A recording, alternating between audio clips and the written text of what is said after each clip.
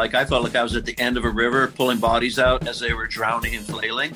And that's compassion. And that's something that's a very important part of my spiritual journey, is to practice compassion. But at the same time is wisdom. And that was to look upstream and say, well, how are these bodies falling in? Like, what are the systems and what are the people, the demand behind it? How do we solve the problem there? Welcome to the Faith Driven Entrepreneur Podcast. If you're an entrepreneur driven by your faith or want to be a faith-driven entrepreneur, then you're in the right place. We're excited to announce we wrote a book. Together with my good friends J.D. Greear and Chip Ingram, we've written out what we believe to be the marks of a faith-driven entrepreneur. This book goes great with our 8-part video series. You can find out more about the video series and order your copy of the book now at faithdrivenentrepreneur.org/book. Welcome back, everyone, to the Faith Driven Entrepreneur Podcast. I'm Rusty. David Batstone, he was an entrepreneur already. He was accomplished as a venture capitalist. But the entrepreneurial journey that we're going to talk about today begins at his favorite restaurant in San Francisco. As he recalls, he loved the tandoori chicken, but he didn't realize that he was eating in the center of a human trafficking ring that had brought over 500 teenagers from India into the United States for the purpose of forced labor. A journalist and venture capitalist, David couldn't reconcile the fact that human slavery was happening in his own backyard. So he decided to do something about it. And today he's with us to share that journey of how God opened his eyes to the brokenness in the world, gave him a vision for how to fix it, gave him the talents and skills to be revealed, to write a best-selling book called Not for Sale, and then to just continue to use his entrepreneurial gifts to open up many, many possibilities. It's an amazing story. Let's jump on that journey together. Henry, take it away. Welcome back to the Faith Driven Entrepreneur Podcast. We've got a special guest today. David Batstone is in the house talking about the ministry that he started with regards to human trafficking. And David, it's great to have you on the program. Thank you very much for being here. It's a real pleasure to talk to some brothers about my heart. So there's so much to talk about with what is on your heart. And I want to get into that and provide our listeners a context about the industry and the problem that you're looking to solve and how you as an entrepreneur have gone about solving that problem. But before we do that, love to start our show every time by asking our guests who they are, where they come from, what their faith journey has been, and really bring us up to that moment in your life when all of a sudden this became a big, big deal for us. So what is it like growing up? Bring us up to speed. Well, I grew up in the Midwest, and I grew up in an evangelical background. The Plymouth Brethren, maybe some people who are listening are familiar with the Plymouth Brethren, but it's a small community that very much values the scripture and looks for ways to implement it in the life of the church and in the community around. And I went to Westmont College, which is a Christian evangelical school in Santa Barbara. Really pretty. Yeah. And I went on to get an MDiv and study theology and have a PhD in theology. And so, today I'm a venture capitalist and teach business at the University of San Francisco. I don't know if I'm probably the only business professor in entrepreneurship that has a PhD in theology. You may be the only one. The only one I know. Rusty? I don't know any others either. So, David, whether or not that you're the only one, we're going to give it to you today. You got that badge. You know what? Yeah, I don't dash my dreams. I have one thing I stand out for. Okay, so tell us, I want you to take us back to the restaurant that you used to frequent that you later found out was a center of human trafficking. So this is a restaurant in the United States, correct? Yeah, it's in the San Francisco Bay Area. And I was a venture capitalist in Silicon Valley at the time. Mm-hmm. And I was also a professor teaching at University of San Francisco. So it wasn't like I was looking for another gig, Henry. I mean, my life was full. Yeah. And it was just a shock to learn that my favorite restaurant I would go to regularly. I love the idlis and papadons and teriyaki chicken. Yeah. But I learned that this restaurant had trafficked young girls from the ages of 14 to 19, over 500 young girls. Oh, my goodness. Into the San Francisco Bay Area for the purpose of forced labor. First in this restaurant, they were being forced to work against their will. And then they'd be taken out to brothels and fruit and vegetable fields in California. I didn't discover it, and that was part of my journey. The trafficker kept these young girls in 15 to 20 in an apartment, and there was a natural gas leak. that killed one girl and injured others. And when the police showed up, they said, "We need to get you away from the gas." I said, "Well, we're more worried about him," and pointed to the trafficker. And so front page of my newspaper, I read it, and I've been going to this place for years. And I was like, how could I not see this? How could I have been blind to it? And it's really funny how, when we often say, well, we pray that God would, give us some wisdom or teach us a path or open a door. And I've kind of changed my philosophy on this because I think God is always putting things in front of us. It's how we respond to those things. That's how it builds our character, the way we respond to things that God puts in front of us. It's not like we need to somehow go out and find it. It's there. Yeah. And I can't tell you why that was a defining moment of my life. I had to do something about it. Because I'm sure many other people went to that restaurant and said, well, that's a very bizarre experience. But for me, it was a calling. I had to respond to it.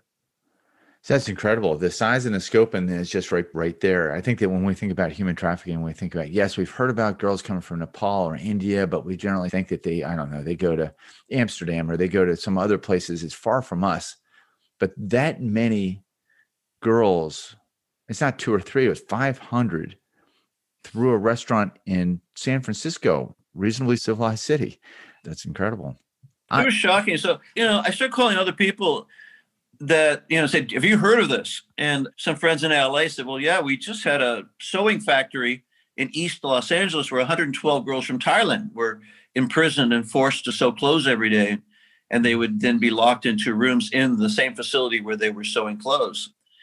And then I called friends in the Texas area, Houston and Dallas, and they would tell me of these bars or cantinas where young girls would be lined up with numbers printed on their chest, and a man would come to get a beer and then point to number 34, who he wanted to buy for a night or a week. And it was just, just so shocking to me that this was a part of, my country and my reality that I felt like, okay, I need to really understand this. So I took a leave of absence from my university and my venture capital bank, and I went around the world for a year, followed the money. I went from San Francisco to Bangalore.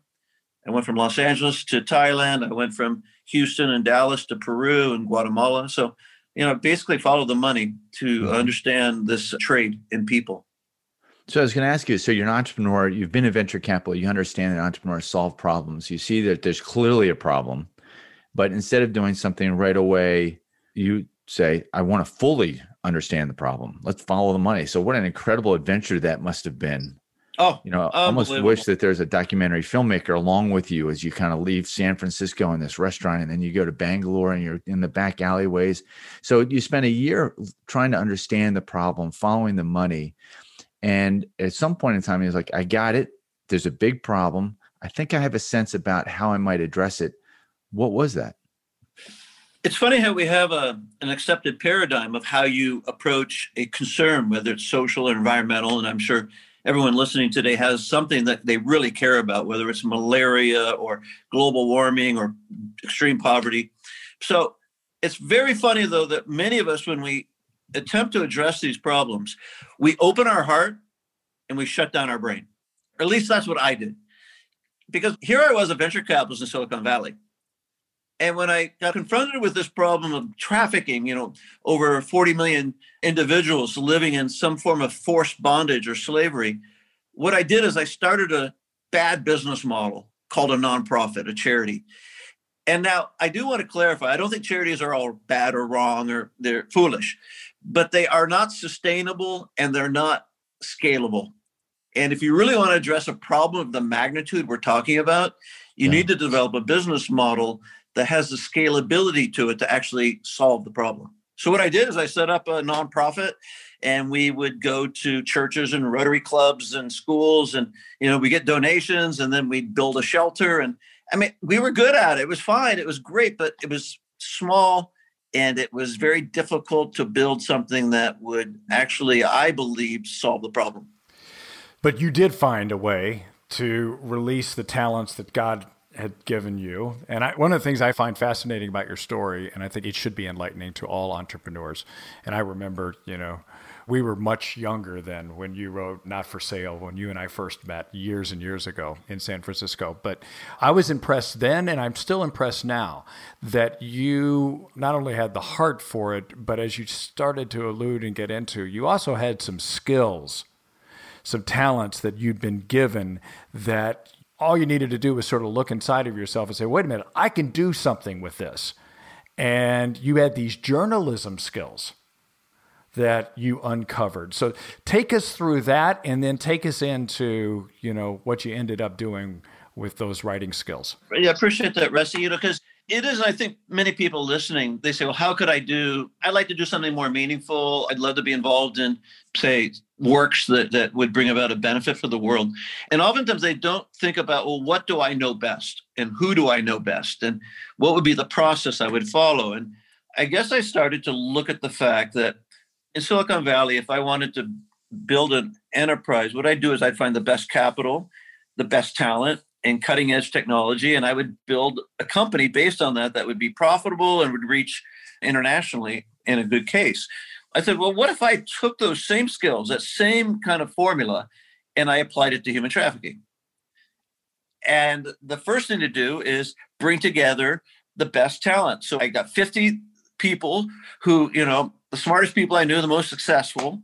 The founder of Twitter was one of them. I got the founder of the largest healthcare online company. I got a baseball player for the San Francisco Giants, like people who are successful. And I said, look, help me come up with a business model or a business plan for a very specific situation. And this situation is in the Amazon of Peru. My nonprofit, Not for Sale, we build a shelter for young kids coming from native or indigenous communities in the Amazon. They were being trafficked into Lima.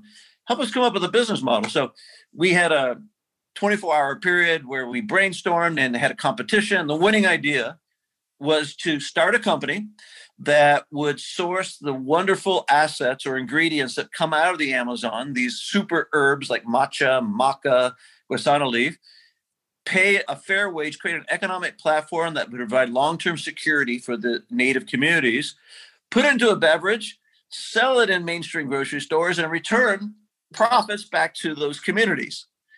It's a wonderful, beautiful idea, unless you're the guy on Monday morning that now has to start this company that's a beverage, right? And I knew nothing about beverage. And so, again, I thought, okay, what would I do if I was in Silicon Valley? Not what would I do if I was just another charity? Well, I'd go out and find the best beverage maker in the world who could use these herbs and put them into the beverage and make a wonderful product. And that's what I did. I just found the best beverage maker in the world, hired him, paid him what Coca-Cola would have paid him. I didn't pay him a nonprofit salary. I gave him equity in the company. And, fast forward 6 years, we are now the number one health beverage in America, Rebel. Roots extract barkberry leaves, Rebel.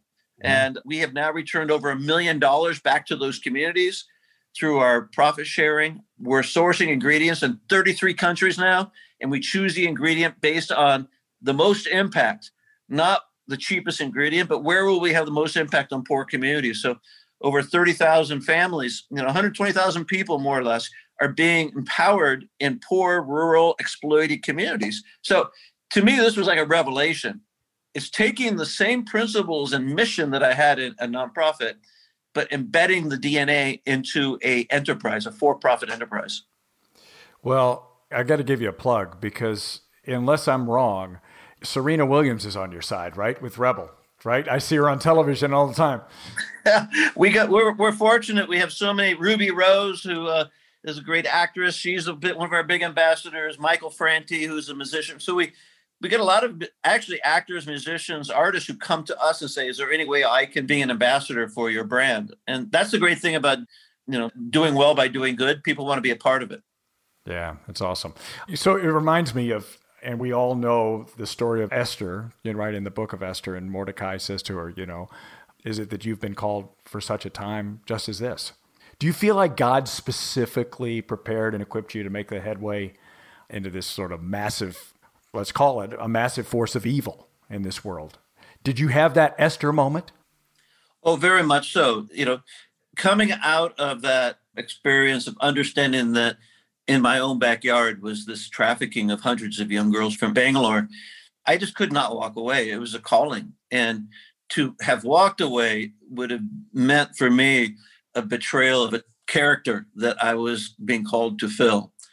And, I suppose even today, now 15 years later, people ask me, well, gosh, aren't you just being overwhelmed by this evil or by the enormity of the problem?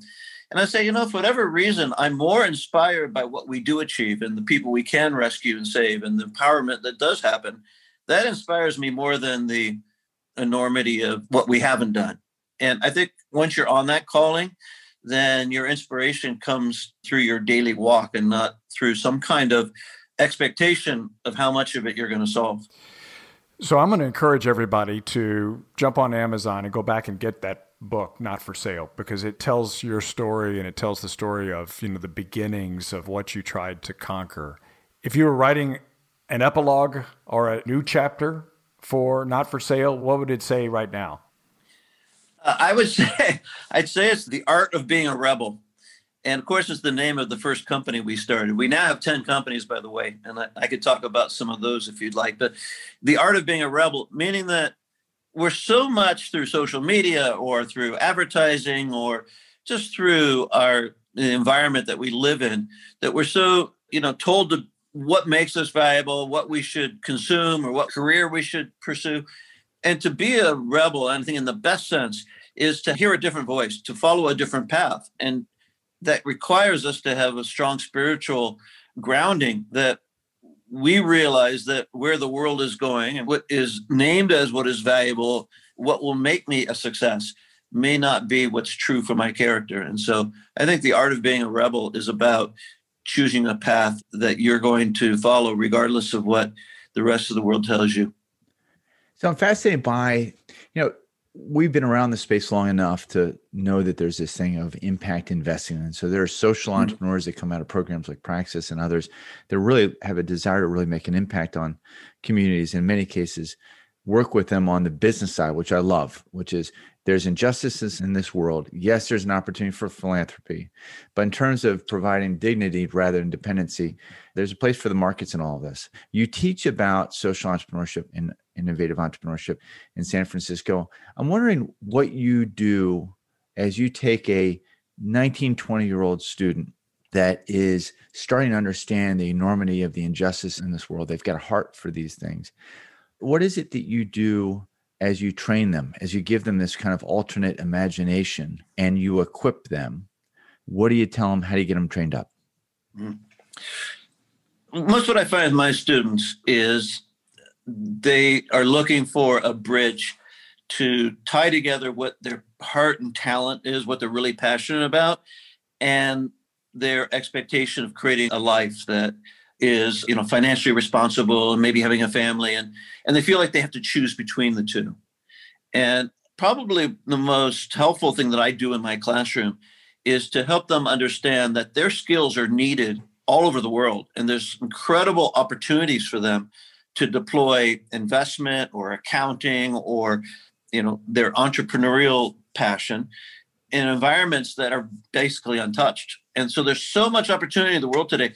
The way that we're rewriting our energy systems and the way that we're going to be moving into new economies of transport. And this is every area. Healthcare is going to transform. In fact, I would say to my students that even though you're getting the message that, wow, it's almost like you're 1984, you wish you joined the Beatles. It's over. There's nothing new and there's nothing. And the truth of the matter is that you're living at the most exciting moments in history. And you can use your skills to build livelihood, not only for yourself, but for those who typically are being left out of the world economic picture today. So I really do encourage them to think bigger than simply, can I get a job at Goldman Sachs or Apple? So I think that you're probably finding this new generation is really, really open to that in a way maybe the prior really generations weren't. Do you ever see, there's a book that we all know called When Helping Hurts by a guy named Brian Fikkert, talking about some great intentions and what are the things like that might go wrong. What are the unintended consequences? Are there examples when impact investing or social entrepreneurship might also go wrong, where somebody comes at it with the right intentions, wants to really address an injustice, but there's something that they don't see that ends up maybe even doing more harm than good? And I shouldn't focus on the negative side because there's so much positive that can happen. And yet there are probably some examples when it's done poorly as well. Absolutely. The best way to talk about poor examples is start with my own life. When I first started working in social entrepreneurship, I was in Latin America and I tried to create economic opportunities for poor communities and, teach them agricultural skills or teach them to sew or whatever, a skill set, a training. And you often find this in the nonprofit or ministry world that we train people to do a job. But something that we never think about is, well, if there's no ecosystem, if there's not a environment where then there's investment opportunity or there is a supply chain or a demand for the products or services, then really you're equipping someone for a very disappointing and frustrating life. And I find this is not only within a training program, but say in, well-hearted people who want to teach people in Africa how to grow mangoes better. Okay, but how do you think about the system that allows for that success, whatever investment that might be for that community? And so I suppose from the start, you need to think about both the demand and the supply and the ability to use your investment in a way that those communities can actually begin to build out an economy and a platform that will sustain itself over a long period of time. Unfortunately, I find that many social impact or enterprise groups, what they do is that they have a very, 3 to 5 year investment, and then it dries up and it goes away. So, David, I want to go a little deeper into sort of the faith journey that you took, right? That at the time when you said, I'm walking away from all of this and I'm going to travel around the world and I'm going to go solve, or I'm going to try to understand sex trafficking. That's as much of a faith journey as sitting there going, I'm going to solve world hunger. I mean, because it's a big thing, like you were trying to put your arms around. So we can call that a faith journey, but let's also call it a faith journey, with your faith. Take us through that journey that God put you on and share some of the stories, maybe ups and downs of your own personal faith journey as you embarked on this. It's really interesting, Rusty, that we like to make heroes out of people when we see the whole narrative, right? And so, wow, that's very heroic. But everyone's journey, whether it's a hero's journey or not, starts with just one step.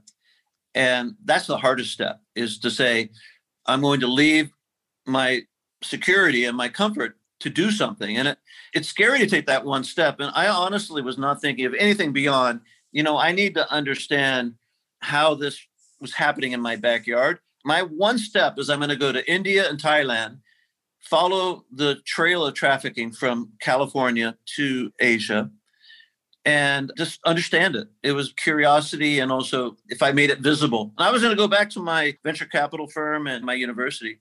But what happened is that you make that one step. Then I met this woman who, in northern Thailand, she had rescued 27 kids who were in karaoke bars being forced to sell their bodies to male clients. And she was living out in an empty field without any resources. And so I went, oh man, okay, I have a second step I'll take. I promised I would build her a home. That was it. Okay, now I'm going to, write this book about my understanding of what we've learned. I'm going to build a home, then I'll go back to my life. And then it just keeps cascading. So, the fact that Not for Sale does what it does today, people think, oh my gosh, it's wonderful what you do. So, what? I've just been stumbling my way toward it. Now, there's been a lot of ups and downs and things that I wish we had done differently. And, one saying I learned in Ghana I really love is that we don't mind stumbling because it makes us move forward more quickly. And I think that's probably then, my journey is I'd like to say that there was clarity, but probably reluctantly I took each step. And then you look back and you say, wow, God really blessed that narrative. God bless that journey. I want to take us forward in a second to some of the other ventures that you're involved with in energy and a number of different projects. I want to go backwards though first, which is to go into this kind of a tour about understanding the larger ecosystem. And I'm compelled not only about the stories of where these girls come from, but also through to the demand side. And part of me is just thinking, oh my goodness, if you can have prostitution where people have numbers on their chests and dozens of girls being sold in the fields, what role does the demand side have in the equation on trafficking? Well, it really is the preponderance of the problem is that there is a demand for either, the use of someone's labor or their body for someone else's pleasure or someone else's greed. So, after 5 years, my first 5 years of Not for Sale, Henry, what I felt like I was at the end of a river pulling bodies out as they were drowning and flailing. And that's compassion. And that's something that's a very important part of my spiritual journey is to practice compassion. But at the same time is wisdom. And that is to look upstream and say, well, how are these bodies falling in? Like, what are the systems and what are the people, the demand behind it? How do we solve the problem there? And I suppose I don't see there's enough of that being done within the anti-trafficking movement to actually solve the problem at the area of demand and not only the supply problem, that is people who are the consequences of these actions. So I think it's really important to understand that demand side. And, it's everything from factories to agricultural fields to brothels to fishing industry, fishing boats. I mean, it's embedded in so many systems that one thing that I felt as a business entrepreneur, probably the best thing I could do rather than run after everyone and kind of try and stop all of the negativity was to start creating models of designing the world that I wanted to live in. I'm sure other people want to live in as well. Start designing companies where there's dignity and goodness at the core of the company, the DNA of the company, thereby inspire other young entrepreneurs to be able to want to live that life and pursue those dreams. So I want to get into that. But one last thing, the deterrent part, because I'm just thinking right through to the demand side. I mean, the demand for lust and all that stuff, I mean, it's biblical. We all know it. We all know it, that it's inside of us. I'm wondering, some good number of people there's a debate about whether the death penalty is a deterrent or not. I wonder how, though, deterrence enters into the demand side of the equation with sex trafficking. If somebody's listening to this, can you lobby your legislator to be able to have stricter rules? Does that even work? Do you find that rules are just lax enough and that just authorities kind of look the other way, even in America? Does deterrence and punishment work, or is that just a myth? Deterrence is effective, and I think there's different levels of deterrence. One is simply prosecution and a rule of law that actually takes seriously the practice of, say, sex trafficking. I remember when we first started Not for Sale, I mean, it was hard to get local police officials and FBI to believe the extent of the problem in our American cities. And, I'm not trained as a law enforcement officer, but my team and I, we would have to go undercover with a camera and go into these brothels and massage parlors and the like, and then take that footage to law enforcement. And it's changed now. There's a much more of an awareness and a much more of a compliance with that in the United States, at least. But so that's one level. The other is, I think probably the biggest deterrence is the public shaming that comes from being exposed. It's really interesting. I'm in Sweden right now in this interview, but in Sweden, what they've done is they, put in newspapers or on billboards and shaming the Johns, the demand side, right? And, all too often it's the victims, it's the young women who are kind of shamed or put into the spotlight. Yeah. It's remarkable the level to which that puts another fear of the social community, even more than in many cases, just the being arrested. Yeah. Okay. So I want to move forward towards you're equipping some of these entrepreneurs to solve more problems, to create these businesses where business is done the right way. You've got Just Business, and Not for Sale was maybe your first foray into that, but you've not stopped there. You're in Sweden right now on an energy deal. Walk us through some of the different projects you're working on. Certainly. Part of this it's an ongoing evolution of understanding how could we scale the solution. And that's really the objective here. It's not for me to be able to come on your show and I could tell you 30 stories of young women or boys, and that's a fantastic, again, I don't want to undersell that, but it's being able to say, look, now we can impact millions, right? Because it's the size of this and the scope of that. So, I had a great entrepreneur come to me, and I'm always looking for entrepreneurs. And he said, look, I have this idea of being able to assist big companies with mobility. And so if you look at the big tech companies or the big pharmaceutical companies or retail companies, they're hiring people from all over the world. They want talent and they'll move them around the world. So they're in mobility. And so I thought about this. I said, you know what, look, I'll make an investment in your company and I'll get behind you to be able to get the Apple, Facebook, Googles, Nikes. And those are all our customers today for this company. But you have to take 1% of all the revenue we generate, 1% of the gross revenue, and dedicate it to those people who are in mobility, refugees, human trafficking victims, but they don't have those services. They don't have someone to help them say, when you come to a new city, find a place for your children to go to school or find a dentist. And so basically we created a concierge service that now is global. This company, we're the only investors in it, and it's called Relocity. And now we do have Apple, Facebook, Google, Nike, Twitter, all the companies, Nike, Walmart, Starbucks, they all pay us to take care of their employees. And what we're doing is we're taking some of that revenue directly to those communities that also are in deep need of mobility security. That's very cool. That's actually inspiring, David, that you've extended what you've done into, organizations that we all know that needed to be, shook at their core to say this is something important. And, to that point, on this podcast, you have the ears now of thousands of entrepreneurs, faith-driven entrepreneurs. What would you like to tell them about how they can, even in the earliest stages, use their businesses to do more than just create a bottom line profit? And how would you like to see faith-driven entrepreneurs, solving these types of problems? I've been involved in a lot of faith-driven entrepreneurial events. There's great things like Businesses Mission BAM and the Lion's Den. And, I could go on and on with faith-driven organizations. And I guess my message continually to them is you're not thinking big enough. It's almost as if it's a ministry that we're stamping a Bible verse on top of or some kind of a mission. But, it's not about transforming business. And what I want to see is that we transform business, that we actually redeem the business model to bring about goodness for the community. And that requires thinking like, with Rebel, my goal is to compete with Coca-Cola, right?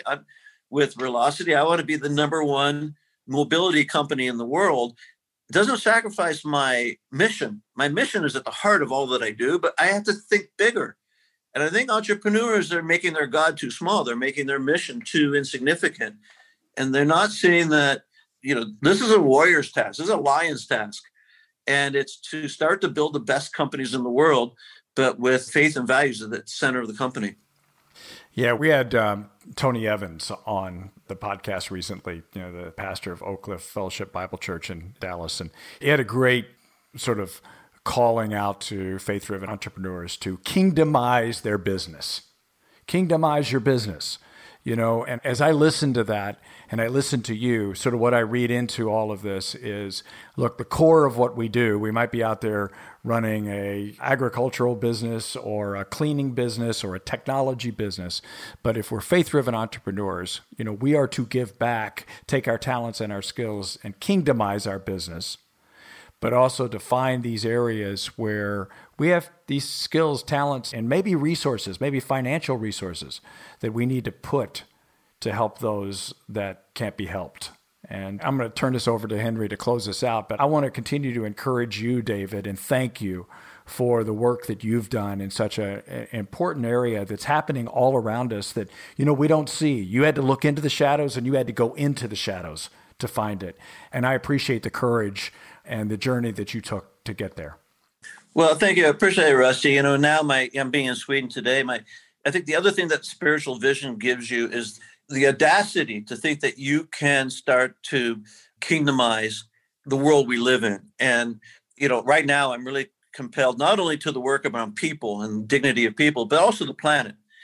And how do we rethink and redesign the world so that the planet is something that has the same dignity, but God made it with, So we're working with all the big car companies, Tesla, GM, Ford, for the next generation of car. We're recycling all the batteries. We're extracting the minerals that they need for the batteries.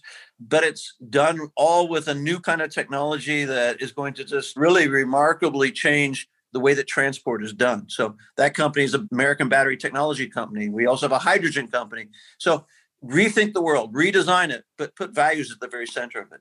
Fascinating. That's awesome. So much more to go to. I think that we could do an episode on each one of those ideas about how you're looking to solve for them, how you're tracing the money and the problem, just like you did with child trafficking, and understanding how the supply chain works in things like energy and how it needs to be redeemed and what does it look like right down to the end user. So we're going to come back to that. For now, we want to ask you, as we do all of our guests, what you're hearing from God through his word. And it doesn't need to be this morning, but it very well could be, but maybe the last week or the last couple of weeks. Yeah. That's one of the things that unites all of our guests together is God is at work. One of our guests has said, Aslan is on the move and he's very much at work. And what's your sense with all that? I've been drawn recently to the Proverbs. I've been reading a lot of the Proverbs. And one of the Proverbs over the last week I've been thinking a lot about is Proverbs 17:22, about a cheerful heart is good medicine, but a crushed spirit dries up the bones. And I just think about, what do I surround myself with? What is a cheerful heart? The people around me. And I guess, a very glib way of saying it is that toxic people really do dry your bones. Cheerful people, people who have a good heart, people who are positive, they inspire you. And, I've just been thinking a lot about time is precious, relationships are precious, and to surround yourself with people who are hopeful and they encourage you, they want to see you succeed. And, if people are a negative force in your life, get rid of them, walk away, because they never get better. Yeah. And I know it sounds harsh, but really it's about building communities of hope and inspiration and faith. David, thank you very much for being with us. Great joy. Thank you for being one of those people that is a positive force in the midst of all this going on with COVID, being able to look at some of the challenges that can be solved and getting out there and doing it creatively. And then also inspiring the next generation through your work in school. That's super cool as well. Thank you. Thank you very much, Henry and Rusty. It's really been good to connect with you today.